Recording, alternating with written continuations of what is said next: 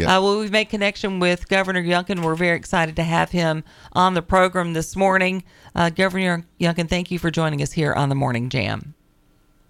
Yeah, good morning. Thank you for having me. Sorry to be a few minutes behind. There's a ton going on. I will tell you, yesterday was another alarm bell in the serious challenges that our kids are having across the Commonwealth when it comes to keeping up. And previous administrations have really just underserved, done a disservice, if not damaged our kids with bad decisions to lower standards, to lower accreditation profiles, and to shut our schools. And Virginia's kids yesterday, again, demonstrated that coming out of the pandemic and as a result of these tough decisions, we've got a lot of work to do. We launched a 7-point initiatives to follow up on what I ordered on January 15th when I started, which is to restore excellence in education. And we've got to continue to go to work to raise standards, not to be the last, but to be the best, to make sure there's resources for our kids to get extra tutoring that they need now, that we are overhauling our entire accreditation system. We're continuing to work to fill teacher gaps, and most importantly, we're making sure that everybody understands that there are substantial resources in the system at the state level and the local level, and those resources need to be put to work. This is a moment for us to band together and work for our kids.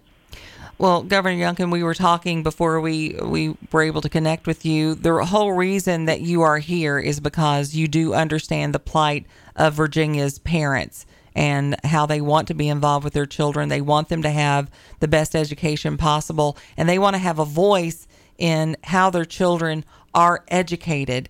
And our listeners want to make sure that you know how much they appreciate that. It is dismal to realize that for the first time in 30 years, we've fallen below the national average in reading. If you don't have reading, you can't learn anything else.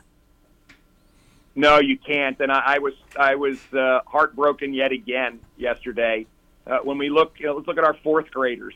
Our fourth graders fell 3 times faster than the nation in reading proficiency. We're dead last when it comes to how far they have fallen in reading. And oh, by the way, we're dead last, tied with Maryland in math for our fourth graders. Wow! And how fast they have fallen.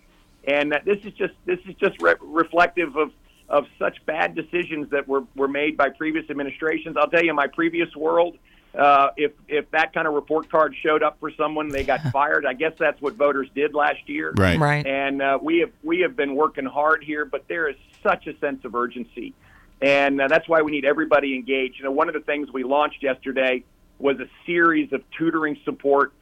We have $30 million that's already appropriated, dedicated to support tutoring support. Parents can start to apply for that in January, whether that's a retired teacher who's helping after school or small groups working online together. And then on top of that, schoolhouse.world, and I'm going to say it again, schoolhouse.world, it will offer free tutoring services in the evening online between 7 and 10 o'clock. You just have to come in and just fill out your profile and get moving. And if somebody needs help tonight in math, they can go get it at schoolhouse.world. It's part of the Khan Academy. It's proven. It's free. And this is a great way to get immediate help today. That's perfect. Nice. Very nice. We're going to put that up on our Facebook page. We'll get that going straight away there. What can our listeners do as parents, as grandparents, as family members? What can we do to support this agenda? Well, first of all, stay engaged. As you said earlier, I am a champion for parents, and we're going to make sure that parents not only have a seat at the table, but they have the head seat at the table for their kids, and we're going to keep empowering you. And you can get engaged today. You can go to schoolhouse.world and volunteer to be a tutor. You can call your local school and ask, how can you get engaged to be a tutor? We need a parent brigade going to work to support our kids. And sitting down with kids and helping them with math and reading is critical.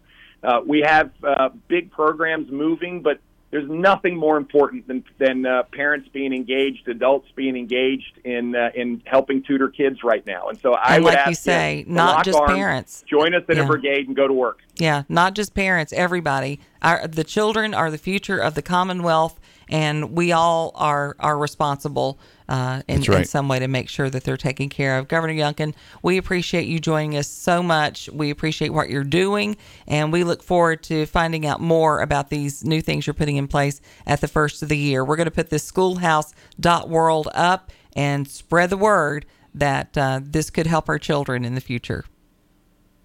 Bless you. Thank you for having me this morning, and just love being with you. And again, thank you for advocating for the kids and for parents.